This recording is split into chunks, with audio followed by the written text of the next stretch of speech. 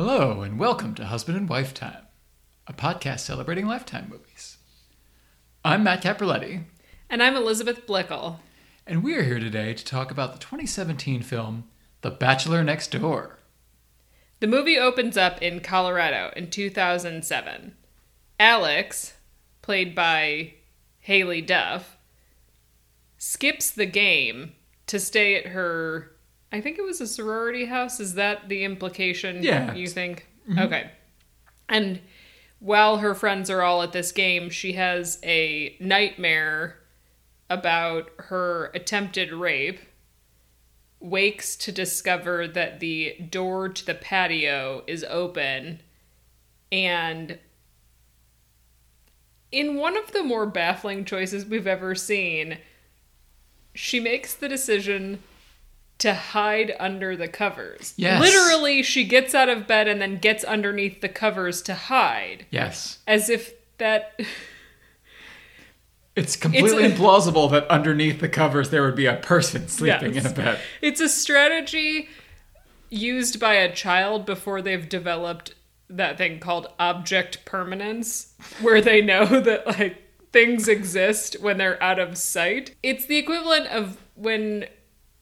one of our nieces or nephews was 18 months old and you'd be playing peekaboo or hide and seek and they close their eyes and they think you can't see them, not right. Vice versa. So anyways, she hides under her covers and a hooded man approaches her bed, but then hears her friends coming back from the game and runs out through the patio door. She's also, it should be known, wearing a gray sweatshirt that says Forever Girl Gang in pink on it. That's right. And if I close my eyes, it's like I'm back at my own sorority house. You mean your shirt didn't say Forever Girl Gang or Saturdays are for the girls? No. I don't know if I have any shirts with pink writing on them at all. I've also never referred to my group of friends as anything other than my friends. I've never called them a crew or a girl gang or a squad. Uh-huh. Yeah, I don't think I ever would. Oh, well, that's a lie. That's a lie. I said we were a coven. Wouldn't you like to know what we were doing that led me to call them a coven? Don't get me started on the Salem witch trials, please. I won't. And he's actually being serious. And he would probably like to reference that one of my friends has the name of the protagonist. Oh, I wasn't even thinking there about the Crucible. In the oh Crucible. My goodness. But we're not going to start shouting out people by name. But so her friends come home and say, come play some game with us or something. They want her to come hang out. And she proceeds to leave her bedroom to hang out with her friends without telling them about the intruder. Right. Which is not okay. Yeah. I mean, if you're living in the house with other people, wouldn't your roommates want to know that there's just been a hooded man? Yeah. Just hanging out casually? I don't care if he's not stalking me. Yeah. I don't want a stalker in the house. You don't know what they're liable to do, including trying to get into the bed with your friend. I don't care that it's not happening to me. I don't want it to happen at all. Anyways, we cut to LA 2017. And Haley Duff's boyfriend, Gavin, played by Stephen Bruns, keeps asking her to marry him, but she says she doesn't want to be a wife. That's right. She goes into this whole explanation that she'll have to start cooking dinners and having children and... Not necessarily, Alex. Some of us don't cook and don't have kids. And there's nothing wrong with that at all. I used to cook more, but never anything I would share because it was verging on inedible. Oh, that's not true. The dry patties that I used to make. I make a mean Thai green curry sauce. Splendid. And there are limited other things I'm capable of making. That Vitamix mac and cheese you made that one time? So that was labor intensive. It was the juice was not worth the squeeze Okay, on that. all right, And yeah. I love mac and cheese, but that thing took, I mean, hours. Also, the fact that Vitamix had that in their cookbook was crazy because the use of the Vitamix as compared to the use of other things, Sure. very limited. Yeah. Whereas for the Thai green curry, it's actually crucial. You could Sure. not get the cilantro ground up the way you need to without some sort of food processor. Right. So, how I would describe Gavin is that he has brown hair and he looks like the man barbecuing in a Sears circular. He's generic attractive in a very forgettable, nondescript way. Mm-hmm. That's really all I have to say about that. Oh, also, we should mention Haley Duff plays a painter in this movie, as in another one that we are going to try to find. Yes. It's not currently available on anything, but in that one, there is a scene that Matt and I quote about her painting in front of the window like a slut to this day. That's not our observation of her That's painting. what. No, I don't even That's understand. what her husband says. That's what her right? husband says, and I don't even understand it. Yeah. But we should not besmirch Gavin's name by creating the implication Yes. he says anything about her painting. No. He has nothing negative He's to very say. supportive of Alex's Sure. painting career. I just thought I'd mention it. I can't really figure out why Lifetime movies love making their characters certain things, like painters or like cookie bakers. I don't know if it's some sort of like... At some point, I think we're going to need a Lifetime movie protagonist LinkedIn and suss out the job opportunities. They almost never work. You're not seeing like a CPA. You're not seeing someone who works at a Quiznos. They're never in what? They're never in like boring office jobs. No offense, CPAs. Your work is very useful, especially this time of year. But like much like being a writer, the act of your job is boring. Whereas maybe that's it. That painting is like a job you can watch someone do and it's not the most boring thing on the planet. Because like if you watch a writer work, it's the most boring thing in the world. And you've done it. Both the writing and the watching a writer work. Who have I watched write? Didn't you have a seminar where you were able to watch the guy that wrote? Oh, no. That was on a Zoom, and Okay. it was a writing. A lot of writers are doing that now, where they're writing hours, and you like. It's just a way to keep yourself accountable. So you sit down. I mean, yes, I did see someone famous writing, which is the kind of thing only a writer would nerd out about. Okay, so after Gavin leaves for work, the smoke detector goes off while Alex is painting. Right. And boom, Donnie, played by Michael Welch, rushes in to save the day. And not only does he rush in and save the day, he comes over with a fire extinguisher in hand and says, "Oh, it's just a fried extension cord." And finds out that she's worried about her paintings, but those are safe. Alex is really thankful. It's the first time she's met Donnie, who lives just as recently moved in next door. And wouldn't you know, Alex and Gavin are having a party soon, and they invite him over to the party so he can meet some people. The day of the party, Donnie hasn't shown up. They've got a room full of people, and the guest of honor isn't there. So you see Gavin walking over to Donnie's house and tries to get him to come over. It seems like it takes some convincing.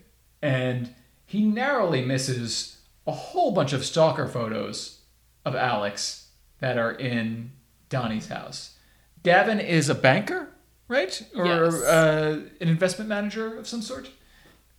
And Donnie's talking finances. He's trying to ingratiate himself to Gavin. There are a lot of generic financial terms Yes. thrown around, like diversify and portfolio. Yes, it checks the boxes. So Gavin is finally able to get Donnie to this party, and Alex introduces him to Sage, her little sister, who is played by Brittany Underwood. and Sage hits on Donnie. Yeah. The opening line is amazing. It's one of my personal favorites because she wants to introduce him to a couple of other people at the party. And she says to him, "Let me introduce you to Ginger and Marie. They're from Ocilla, Georgia. They're hilarious." And Gavin and Alex are looking on, and Gavin asks if they should warn Donnie that Sage is crazy. Oh, yes. Sage is every bit the crazy little sister, apparently. Which is to say, she's not at all. No. And we throw that term around about women for no reason. Also, it's kind of funny that he uses that term to describe Sage, when in fact Donnie is 14 crayons short of the full box. And I'm talking about the 8 box or Great Crayon Yes. For certain. So after the party, they leave together. They go to a diner, which should win Matt's heart, but we already know that Donnie is a bad guy. Yeah. And no amount of Monte Cristos or disco fries that Donnie could order could ingratiate himself with me. So then Donnie shows up at Gavin's work unannounced and meets Gavin's ex-girlfriend and current boss. And Donnie picks up on the tension between the two of them and then tells Gavin that he wants to invest his inheritance through Gavin. Now, during this meeting, Gavin acts as though it's weird that Donnie mentions that he researched him. And there are several moments in this movie, this one included, where Donnie does something that I consider to be within the realm of normal behavior, and he is treated as if he is doing something abnormal. For example, researching someone you plan to give a large sum of money to is not crazy. Sure. I would research someone if I was putting even 3 figures worth of money with them. Because for all you know, he's a complete scam artist. These people don't know each other. Right. On the other hand, Donnie has shown up unannounced without making an appointment, and he refuses to give his last name to the receptionist. He says, "Oh, just Donnie. I'm his neighbor." But even having an office is not proof that you are reputable. I mean, Bernie Madoff had an office. Yes, that's true. What if what if they don't have any financial background? But this is Gavin. Gavin's a solid guy. If you showed me Gavin's picture and like 10 other brown-haired men's pictures, I would be hard-pressed to pick out Gavin, and we watched a movie he was in last night. Okay. I'm saying that man could abscond with your money, and I would not... I'd be like, I don't know who to tell the sketch artist to look for. He's just very, like... He's very nondescript. Yeah. Okay, so then we get to one of my least favorite scenes. Now, Bruce Boxleitner has had a few weeks rest. I don't think I'm going to bring him out. I rode him too hard. He's still tired. However, in the next scene, Alex goes to her art gallery to ask the owner of the gallery if any of her paintings sold. None have, unfortunately. I should mention, the gallery owner is a white lady. She's blonde, and she has dreadlocks. She's wearing a purple bandana, so she looks kind of like she's in Guns N' Roses. She's also wearing a sequined top that looks like reject Stevie Nicks. This movie could not have been made any earlier than 2016. It doesn't take a long time to produce a Lifetime movie. They kind of get them out to the people. Sure. Which means that in 2016, someone chose to have a bit character who is white have dreadlocks. And when I tell you Matt and I discussed that for 30 minutes this morning, Was it a one-sided conversation? You know it was. I won't bore you. Other people have had more profound thoughts than I have about why white people should not appropriate hairstyles that do not belong to them. So I'm not going to pretend I have any new thoughts on the subject matter. What I will say is, in 2016, we were aware that black people were discriminated against for their hairstyles. I'm not saying it's right, I'm saying it was known. And to make that choice in 2016 to try to make her seem free-spirited or whatever was the hope by having a white woman with dreadlocks as the gallery owner was not necessary. I came up with a couple of ideas for how you could achieve making someone look artsy without doing something racially offensive. Every art person I've ever seen has had some asymmetrical haircut or like Clarabow lipstick or gigantic necklaces. How about around. a beret? I don't knock yourself out with a beret. I mean, I'm not a beret person personally. I'm just coming up with ideas. Maybe to bring back to your reject Stevie Nicks, it's shall I say, more than just on the edge of cultural appropriation? That's the other thing. The bandana and the outfit alone would have been enough to make her distinguished as artsy. It was just an unnecessary moment. And I can't think of a time when it's necessary to appropriate hairstyles. Yeah, the other thing I was going to say is it's also bad when a movie has nearly as many white women with dreadlocks as it has black people. So, no paintings have sold in the end. And we never see this art gallery owner again. Thank God. She vanishes into the night with her white dreadlocks. She goes back to spring break in the Caribbean. So Donnie shows up, brings a surge protector over, and says, oh yeah, I had fun. Sage, she's a great girl. He sees Alex painting. He compliments it. And the painting was about her assault. And Alex really isn't in a place to expound upon the motivation and inspiration for the painting. I think she doesn't want to. Yeah. And that's... She's the artist. It's her prerogative. I think that's a distinction to make, though, because he wants her to. Yes. And she does not want to talk about it. And then, of course, he says that he hopes eventually they'll become close enough so she can discuss the inspiration behind it. And isn't this also where he utters that line about... She talks about her paintings not selling, and he says, Picasso didn't care about sales, neither should you. And I'm not a Picasso scholar. He's not my favorite artist. That being said, I'm pretty sure Picasso, compared to a lot of his coevals, was a commercial success. I'm not saying that he was a, multi-millionaire, but I'm saying I think his work sold during his lifetime. He was famous during his lifetime. Yeah. It's not like he was discovered afterwards. Now, whether he was worried about commercial success or not, I do not know. But he had commercial success, so the comparison is a weird one to make, especially when I feel like the more typically used commercial failure example is Van Gogh, who I believe sold either 1 or 2 paintings during his lifetime. But did Picasso have to paint with surge protectors around that could, quote-unquote, malfunction at any time? Yeah, exactly.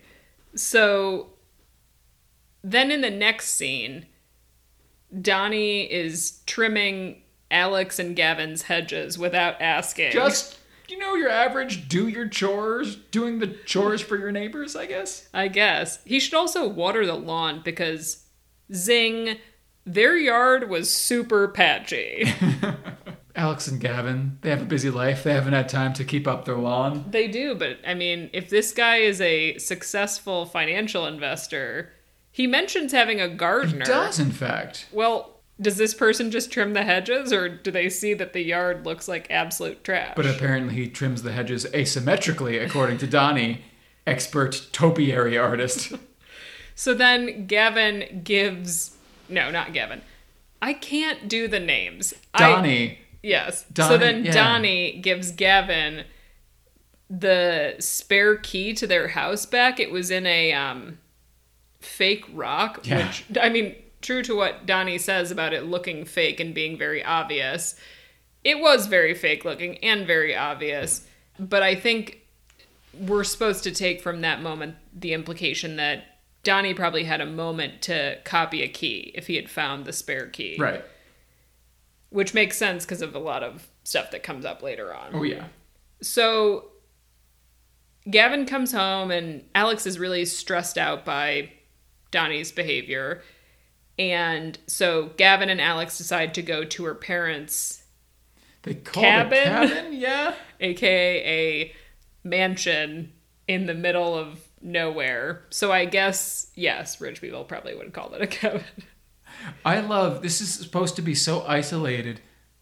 That there's no cell phone service Yeah. at all. They Yeah. they go to the gas station to make calls. Remember, Sage says, I called you from the gas station? Yeah, she says I called you from the gas station payphone in 2017. Come on, people. We're to believe that she used a payphone in 2017.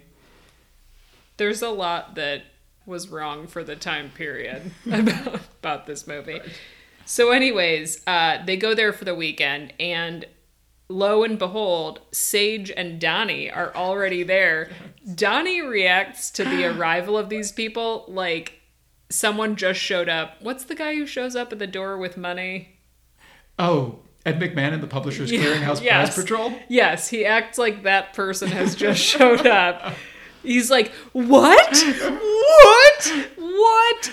I mean, he's not a very good actor. Donnie, I'm not insulting the actor who plays Michael Donnie. Welch really captures Michael it. Welch does, but he accurately captures this person faking surprise at a turn that he desperately wanted. Yes. So then Gavin and Alex go out to the yard, and Gavin proposes again, and this time Alex says yes. And they tell Sage and Donnie, who barely controls his rage. So then after dinner, after the proposal, after the fake happiness, everyone goes to bed. Sage and Donnie are in separate bedrooms. Yeah. And Sage sneaks into Donnie's bedroom, kisses him. Donnie kisses her back and starts murmuring sweet nothings using the name Alex. And Sage pulls away and asks how long he's known Alex. Yeah, he says, Alex, I've always loved you. And he says he's just known her since the fire. And Sage tells him to leave. What's confusing is, why is Sage sneaking into Donnie's room? Their parents are not there. Who does she think she's going to offend? And if they decided to have separate rooms, not because there's some authority or adult figure there, it feels weird to sneak into his room because if you've outlined that you're not going to pursue sex, it seems like a changing in intentions to then sneak in the middle of the night. She says at some point that they were going, she says, disgusted after he says her sister's name, I can't believe I almost had sex with you. Yeah. And it's like, okay, so you planned to have sex with him, but you're not sharing a room? Yeah. It does. I don't think I would. For me, I would share a room with someone if I thought that was the direction it was going to go. Right. Although, are we to believe at this point they've only hung out once before at that party? So maybe, I don't know. But so what? They were talking earlier in the night. They separated to go to sleep. Yeah. She gets super horned up. It doesn't add up. and then sneaks into his room. Right. Well, I don't understand the sneaking. Who are we hiding this from? Is she trying to hide it from Donnie? Or is she trying to hide it from her sister and Gavin? Because Yeah. I don't think they would care. Right. And also, it's the middle of the night, so it's not like they were sitting up waiting to hear a creak of Sage sneaking, Yeah. floorboards creaking as Sage sneaks in. I think they were kind of just like, you live your life, we'll live our lives. Right. Besides, they're in recently engaged bliss, so what do they care? So then Sage kicks him out, he leaves, and he screams at himself in the rearview mirror on the drive home. And I had flashbacks to Jenna in our last movie, although he does not have the long hair to toss. That's true. He was working at a disadvantage. But it's fairly solid car freak out. It always is. Yeah. So then Alex gets up to check on Sage. She's heard arguing. And Sage says that it's over with Donnie and explains that he said Alex's name while they were kissing. And we get home from the cabin, and Donnie is taking out Alex and Gavin's trash. Naturally. Without asking. Yes, of course. Which brings me to an important question. Would you be okay with our neighbors taking out our trash without asking? I don't know that I would. Especially if Let's say our house, like their house, the trash cans were kept outside. Uh-huh. So they would not have to enter our residence Right. to get the trash. If they don't have to enter our home, it seems like just a nice gesture. This is what I'm getting at. Some of the things Donnie does seem over the line, like trimming the hedges. Yeah. Maybe you could say That's that a bridge too far. But the trash thing, I was like, he didn't have to go into the house. He just drags them the length of the driveway, which they share, it looked like. Yeah. So to me, I was like, I don't think I'd care. I mean, he does other things that I'd be like, that's creepy. Yeah. But that, I was like, knock yourselves out, neighbors. Take our trash out. Gavin then does this internet search, finds an article saying that Mr. Bradford died in a car crash, and Mrs. Bradford is on life support. Now, this was a moment where I was expecting a payoff. And I think Matt had said he expected something similar. When we saw in the article that Mrs. Bradford was not dead, Yeah. I thought at some point she would come out of the coma and say, that's not my nephew. Mm-hmm. I don't have a nephew. Yeah. I like that voice. Should reprise that. Or something. So it was a little strange that it didn't pay off. Stranger still, as Matt pointed out to me when we were watching, the number of typos in the Yes. article. The writer of that needed a serious copy editing. He pointed out to me multiple typos. First of all, the spelling of I-75 or I-95. Yeah, it was like iMac. Yes, Or... it looked like an iBook. But also, they had Mrs. Bradford, formerly Ms. whatever her maiden name was, instead of formerly. Yes. That really bothered me. Yes. Especially during after such a tragic accident. I mean, formerly was spelled correctly. It was, in fact. Which is not the right word. So then Alex finds an earring in Gavin's clothes, and she checks Gavin's email and sees an email from his ex-girlfriend / boss who says that she wants to rekindle their relationship. Yeah. And it doesn't seem like Gavin's done anything up until now to be suspicious. No, she's ready to be suspicious. Yeah. To distrust. Donnie, of course, in a well-timed moment, probably because he's surveilling them, comes over to apologize, and Alex says that she thinks Gavin is cheating on her, and Donnie says that a woman came by looking for Gavin when Alex wasn't home, while Donnie was in the yard, and that it was Jennifer, the ex / boss. Then Donnie gives Alex a hug and has just the creepiest smile on his face. And then Gavin comes home and says, "Get off my fiance," and punches Donnie and then throws him down the stairs.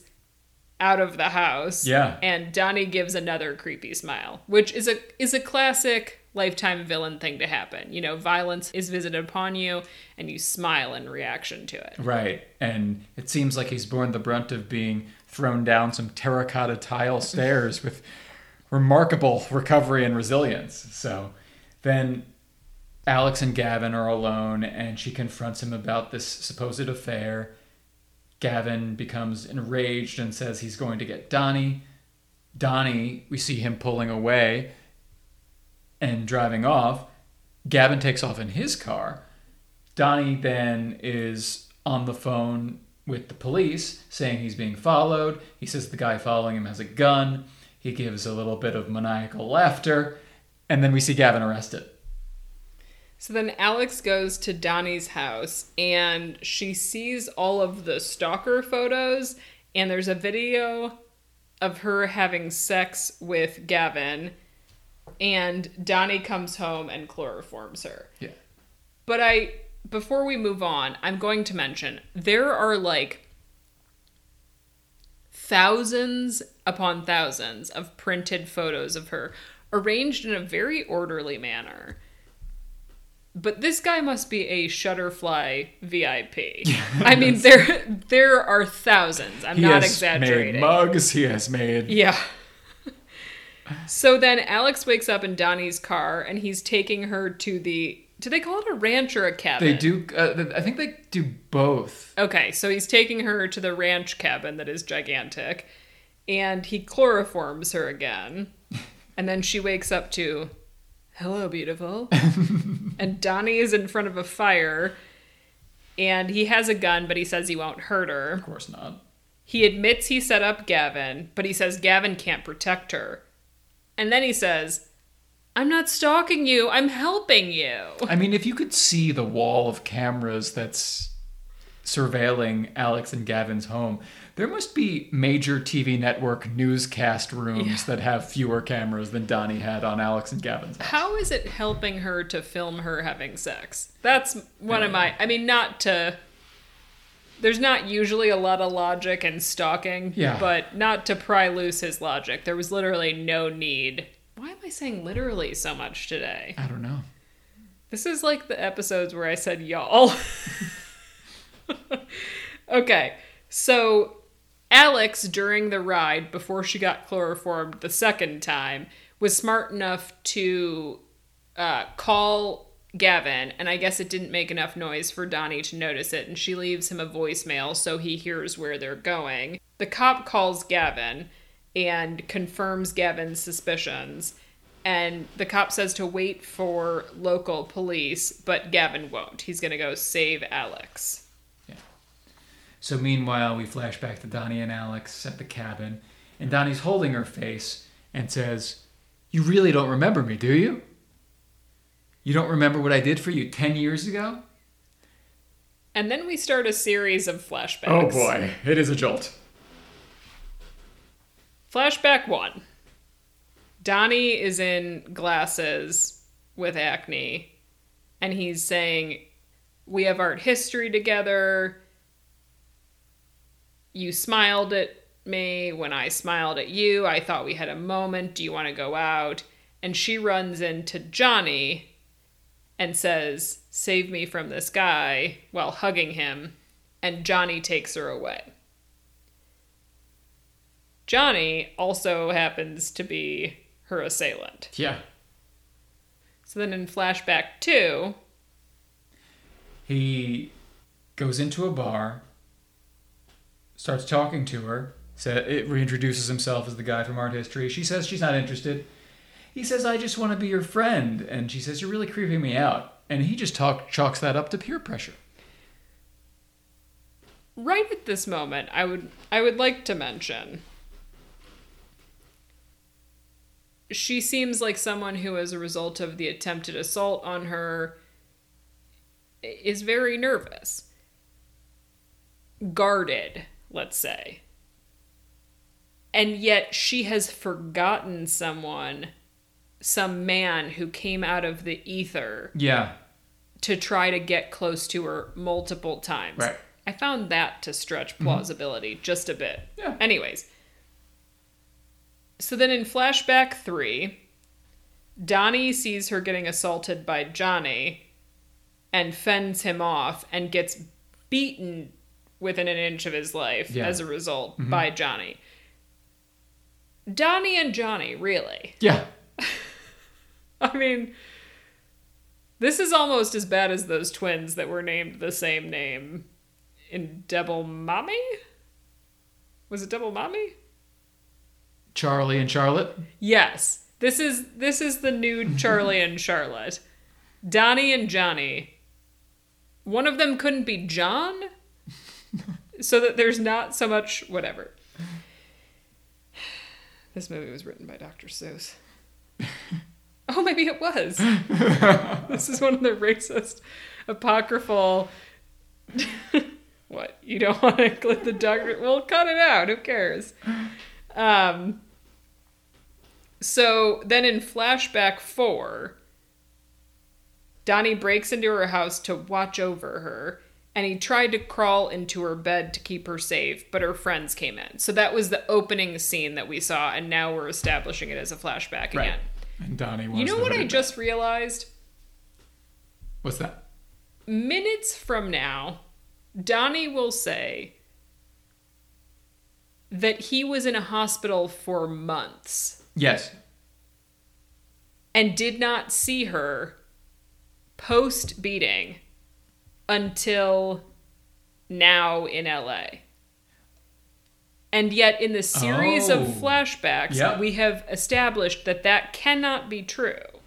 He was not in the hospital months later. And he did see her between beating and LA. Huh. See, this is why you don't line up things in flashbacks. Right. In a series of flashbacks, because it makes it easier to find inconsistencies. Yeah. Why I'm treating this like it has to... The scrutiny we're subjecting this one to is unfair. It's the Zapruder film of Lifetime movies. Okay, so anyways... present day Donnie is saying he didn't think he was worthy to see her until now. She says, "You're insane." He says, "You're so ungrateful. I was in the hospital for months after that beating." Right. Which we've established is either not true or a goof. Like a film goof, not a joke. I'm saying it might have been an error. So then Gavin arrives at the cabin. He's got a gun. Donnie yells at him to stay back. I'm not finished telling my story. Donnie claims that Gavin was there when Alex was assaulted. And Gavin says he just saw somebody getting beaten up by one of his fraternity brothers, and the police told him that he was a hazing victim. I was also confused by that. I didn't realize how many things about this movie confused me, but I was also confused about that. Because if someone was a hazing victim, at least the only way I've ever heard hazing talked about is an older fraternity or sorority member hazing a pledge, a recruit, a younger member, but it's someone in the fraternity or sorority. If that was the case, Gavin should have known the person. And known that he was not in his fraternity. Yeah. And therefore, I've never heard of hazing being used to describe someone who was not a known party. You know what I mean? Yeah, right.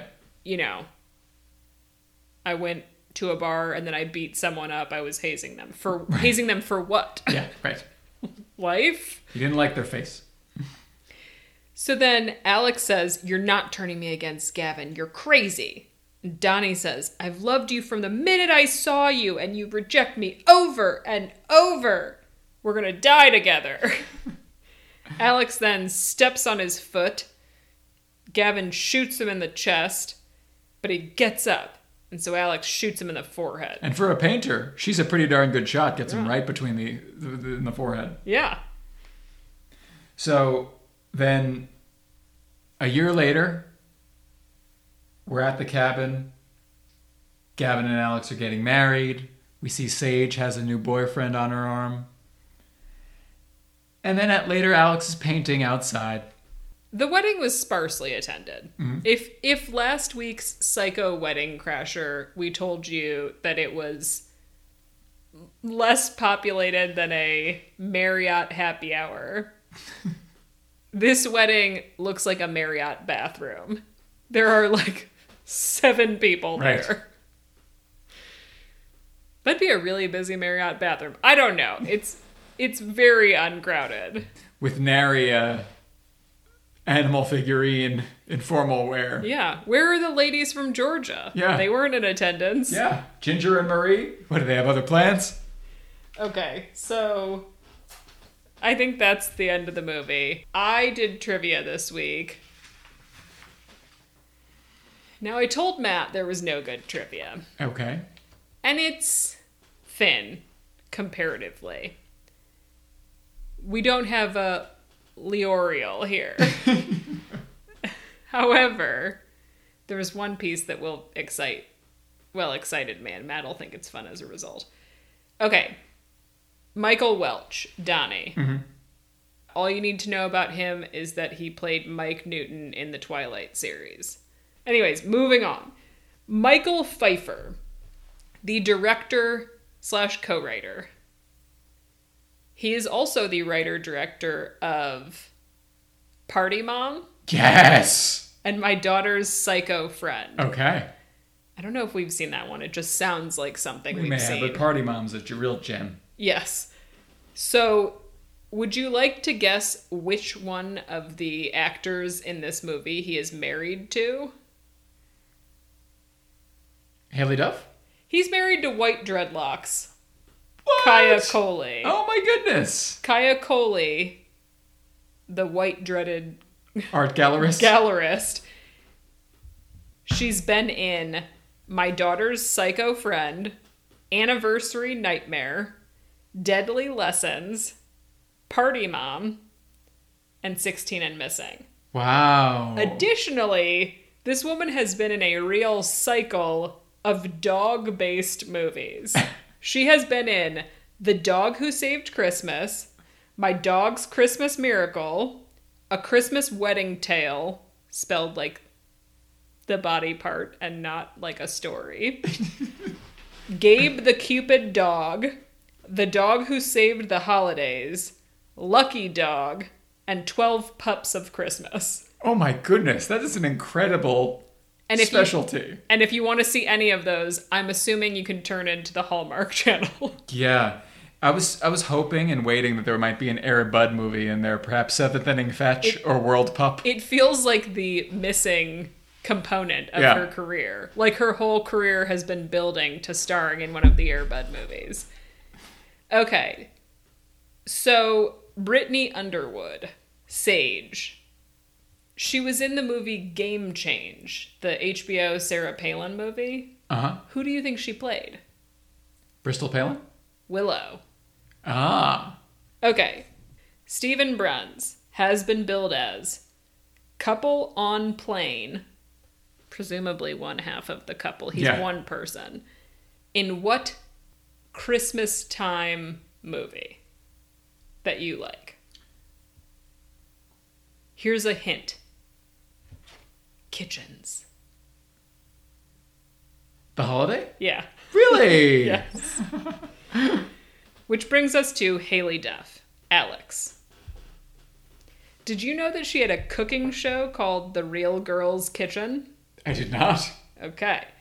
Did you know that she was a co-producer on both Material Girls with her sister and Legally Blonde the musical, The Search for Elle Woods? Good for her. She was also Sandy Jameson on Seventh Heaven.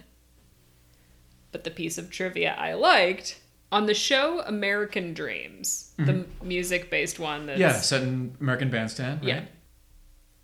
Who did she play? She was on one episode, and I'll give you an additional clue. With her sister. Who did she play? So you have to think of musicians that are sisters. Yeah, right. And you have to think of the 60s. The Andrews Sisters? No. You also have to think of a musician I would be even remotely interested in. Oh. Sorry, Andrews Sisters. She played the Shangri-Las? Mm-hmm. Oh my gosh, that's incredible. I'm assuming she and Hillary played Betty and Mary. I'm assuming Hillary played Mary and she played Betty. It's not credited which musician she was. It just says Shangri-La. Okay. I've never heard them referred to individually as a Shangri-La. I was curious about who played the twins, but I couldn't find photographs. And that's really it. That's awesome. That's a real bright spot. Yes. I mean, honestly, I feel like everything else that has happened in both of their careers has been downhill since they played the Shangri-La. Right. There's really no peak you can achieve quite like that. Do you know if they got to sing? I'm assuming they did. I mean, the whole thing on that show was that, like, people came on and sang, like bandstand. So they had a lot of musicians perform as other musicians. Right. So I think they probably sang. And my guess is it was Leader of the Pack. Yeah. It's the most famous one. It's worth checking out. That show is actually quite hard to get. Well, no one watched it when it was on TV, so I don't think they've put it on anything streaming. Right. Oh, I think it was an NBC show. Maybe it's on Peacock. We're not sponsored by Peacock. No, We're we are cutting not. this all out. I do feel like American Dreams really missed an opportunity to have me perform That's as for Mary certain. Weiss. Yeah. I would have loved it. I mean, you were a teenager, right, when that show aired? I think so. To their credit, I do think those sisters were actually a good choice for the Weiss sisters. They've got that kind of blonde, cutesy look about them. Okay. You know, they were both very pretty. I think the Duff sisters are pretty. Yeah. It seems like a good choice. I don't know. Should we wrap this up? Let's. If you want to get in touch with us, you can email us at husbandandwifetime@gmail.com or follow us on Instagram at husbandandwifetime. We also started tweeting That's right. at husbandwifetime. If you like this episode, please rate and subscribe wherever you listen to podcasts. Thanks. Bye. Bye.